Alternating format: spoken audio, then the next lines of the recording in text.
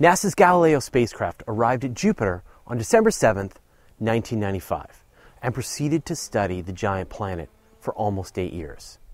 It sent back a tremendous amount of scientific information that revolutionized our understanding of the Jovian system.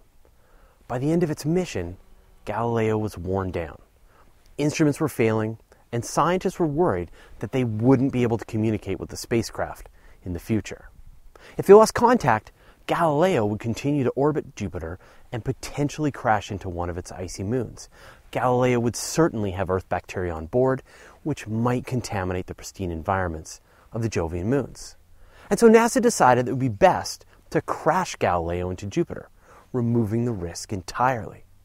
Although everyone in the scientific community were certain this was the safe and wise thing to do, there were a small group of people concerned that crashing Galileo into Jupiter with its plutonium thermal reactor might cause a cascade reaction that would ignite Jupiter into a second star in the solar system. Hydrogen bombs are ignited by detonating plutonium, and Jupiter's got a lot of hydrogen. Since we don't have a second star, you'll be glad to know this didn't happen. Could it have happened? Could it ever happen?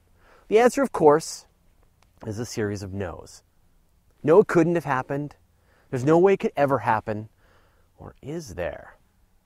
Jupiter is mostly made of hydrogen. In order to turn it into a giant fireball, you need oxygen to burn it. Water tells us what the recipe is. There are 2 atoms of hydrogen to 1 atom of oxygen. You can get those 2 elements together in those quantities, you can burn it and get water. In other words, if you could surround Jupiter with half again more Jupiter's worth of oxygen, you get a Jupiter plus a half-sized fireball. It would turn into water and release energy. But that much oxygen isn't handy. Even though it's a giant ball of fire, that's still not a star anyway.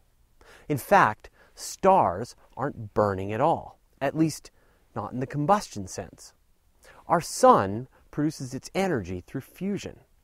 The vast gravity compresses hydrogen down to the point that high pressure and temperatures cram hydrogen atoms into helium. This is a fusion reaction. It generates excess energy, and so the sun is bright. And the only way you can get a reaction like this is when you bring together a massive amount of hydrogen. In fact, you need a star's worth of hydrogen. Jupiter is 1,000 times less massive than the sun. 1,000 times less massive. In other words, if you crashed 1,000 Jupiters together, then we'd have a second actual sun in our solar system. But the sun isn't the smallest possible star you can have. In fact, you can have about 7.5% the mass of the sun's worth of hydrogen collected together, and you'll get a red dwarf star. So the smallest red dwarf star is still about 80 times the mass of Jupiter. So you know the drill. Find 79 more Jupiters, crash them into Jupiter, and we'd have a second star in the solar system. There's another object that's less massive than a red dwarf, but it's still sort of star-like, a brown dwarf. This is an object which isn't massive enough to ignite in true fusion, but it's still massive enough that deuterium, a variant of hydrogen, will fuse. You can get a brown dwarf with only 13 times the mass of Jupiter. Now that's not so hard to find, right? Find 13 more Jupiters, crash them into the planet.